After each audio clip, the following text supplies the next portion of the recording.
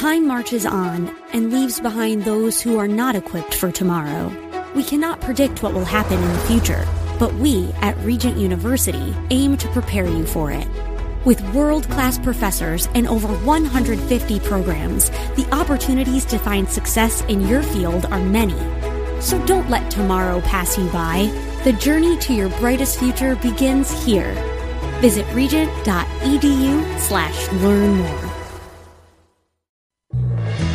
Submit your faith story or prayer request today at jennifer-jackson.org. You're listening to Simply for Women. And I have a wonderful guest here with us today. Her name is Linda Miller, and you can find her on Facebook at Linda Sutterman Miller if you want to get a hold of her. But Linda was a pastoral care pastor for seniors and for those in the hospital. She's a widow. She's recently retired, and she loves Jesus. That's the most important thing, isn't it? Welcome to the show, Linda. Thank you. It's an honor to be with you today and to be on the show. We want to tell us how you came to know the Lord in the beginning. Okay. I grew up in a very strict, strong Christian family. And so I guess I was kind of believed that I was a Christian. But when I was about 8 years old, I recognized the fact that I had a sin issue in my life and that I needed Jesus. I didn't just need to follow just all the God stuff I had learned, but I needed to have a heart relationship. So that's where my relationship with Christ began. That's beautiful. I love that. So how did you continue in that? I mean, did you continue to grow in the Lord? Are there certain ways that you like to spend time with the Lord, or what did that relationship look like as you grew? I mean, initially there wouldn't have been a lot, but in my high school years, I attended a good number of youth retreats, and that was something my parents felt was always a good investment. And when I graduated from high school, I went to a non-accredited Bible college. My parents said it was more important to build a life than to make a living. And so I did 3 years there, just getting a secure foundation in my faith before I went to college.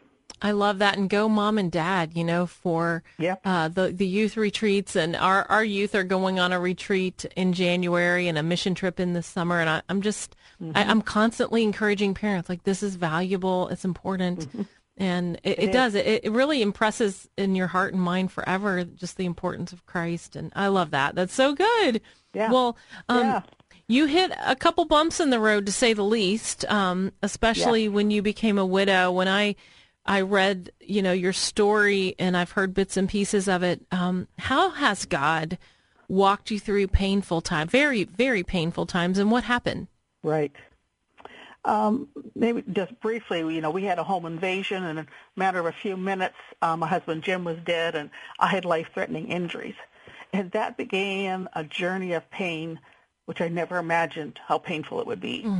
And I didn't understand what trauma is. I had experienced grief, but not this kind of grief. Our kids were in high school, and we were waiting for them to come home. So we were up and around in the house when this happened. And I must say I had a lot of questions for God. I never asked, why did this happen? Yeah. My question was, why is this so painful? And why does it take so long? And it just felt like I really wanted healing a whole lot faster than it was coming. And it's been a long journey of counseling, of inner spiritual healing with a guide. It's just been a long journey of just walking with God and saying, I don't understand why this is so hard, but I'm going to follow you today and tomorrow and the next day. And, as a pastor, I had to go to church, right? Yeah. I don't have the option of sleeping in Sunday morning. And I would say the benefit of that was, I was surrounded by God's people who were believing. Yeah. When there were days I wasn't. There were people surrounding me singing songs of faith when I couldn't. And so sometimes you have to lean on those people of God that are around you in order to carry you through the tough times. And I'm thankful now that I had to be in church every Sunday. Had it not been for that, I may not have been at church. And I guess the other thing that really kind of impressed me during that time. Let's wait right there for a second, because I think that is such a powerful point, because I don't know what's happened across the nation, and I just want to cry out and say, everyone, please come back to church. It's exactly.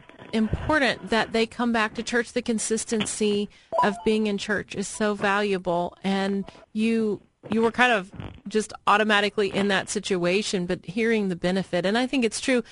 You think, well, I can only go to church when my faith is strong. No, it's good to go to church when you're devastated or when you're broken or when your heart is crushed. And that's exactly what you did. And I just love that. Well, and doubting shouldn't lead us away from God. It should lead us to God. Mm-hmm. Because who's going to answer the questions of our doubt?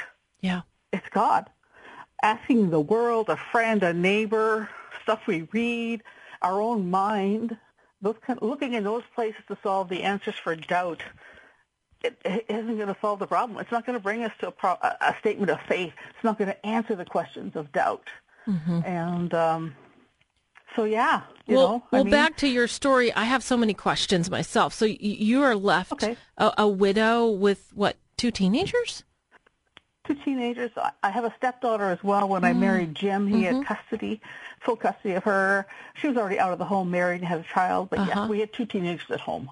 Yeah. How did you deal with, I mean, this was so traumatic. I mean, you were dealing not only with the loss of your husband, but just with the trauma. I mean, how did you deal with fear going forward? I mean, what were the decisions that had to be made? I mean, there were hundreds of decisions. We didn't move home till about 6 or 7 weeks just because of all the decisions that need to be made in getting the house ready for us to return. Just decisions about... Where did you live, like in a hotel or...?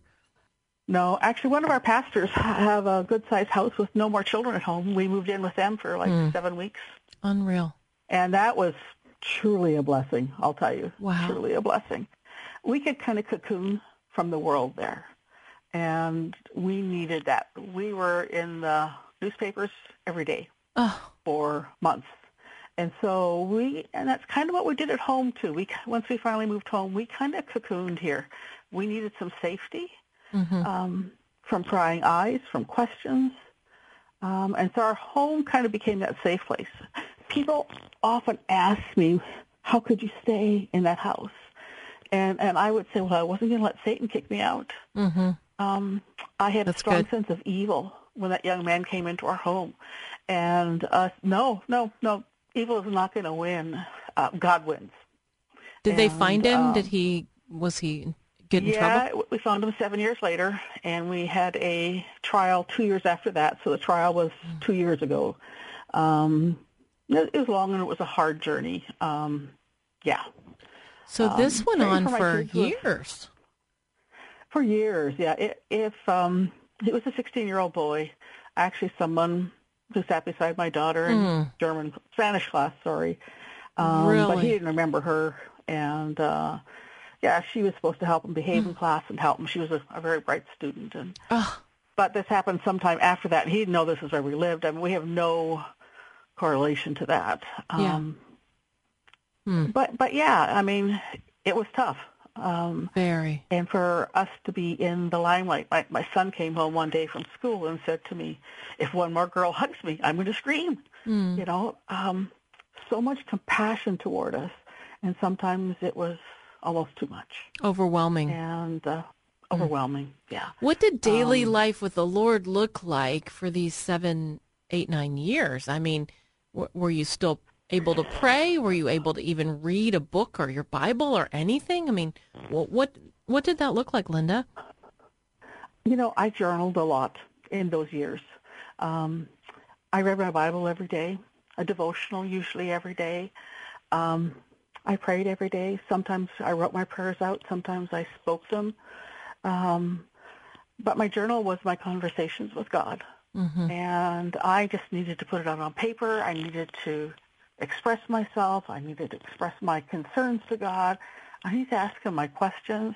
And I just need to cry out, God, this is just so hard. Are we going to make it? Wow. And there were times when I didn't think we would make it. Mm-hmm. There were times it was so painful, we all wished we could die. Yeah. And at each time, God intervened and brought us hope again. Mm-hmm. And whether it was from my sister who visited or something someone said at church, but God continued to provide little bits of hope when I wanted huge bits of hope.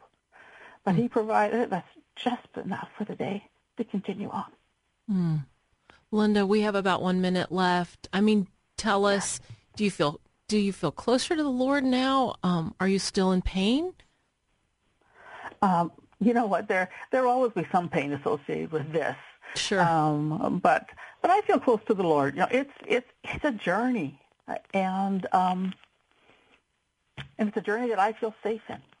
It's a journey of communicating with God, talking with God, and just bringing it all to Him and knowing He will always love me. He is always faithful. And I just continue to practice faithful habits. If I don't feel like talking to God, doesn't matter. I do it anyway because that's what God asks, and that's how I keep on with my relationship. Wow. Have you physically recovered? Yes. Yeah. Good. Yeah. And I look pretty good. That's awesome. I just have one noticeable scar on my face, but the rest, I had a good plastic surgeon, so I look pretty good. You are phenomenal, Linda. I mean, and I love that you went and got some help. You said you called it, was it spiritual guidance? Is that what you called it? I did some inner healing. With That's a wonderful. guide, and that was awesome. So I figured important. I did. Yeah, and hundreds of counseling sessions. You know, Linda, God is faithful. God is so faithful, and He's been faithful to you. Thank you for having the courage and the bravery to share the story. I love the consistency of how you stuck in there. You hung in there with the Lord. You didn't let the devil win. This is an incredible redemption story. Thank you for being willing to share it. Well, that was Linda Miller. You can find her on Facebook. If you want to, go find Linda Miller on Facebook and Linda Sutterman Miller on Facebook. I'm Jennifer Jackson, and you have been listening to Simply for Women. We hope that today's show has been a blessing to you as you seek to simply live out your faith. To hear today's show again or to share it with a friend, search Simply for Women wherever you get your podcasts. Or visit Jennifer's website at jennifer-jackson.org. That's jennifer-jackson.org. Thanks for joining us on Simply for Women. Take time today to simply be with God.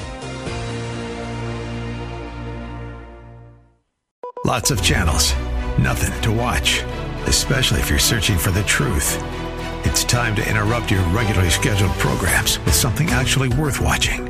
Salem News Channel. Straightforward, unfiltered, with in-depth insight and analysis from the greatest collection of conservative minds like Hugh Hewitt, Mike Gallagher, Sebastian Gorka, and more. Find truth. Watch 24/7 on SNC.TV and on Local Now, Channel 525.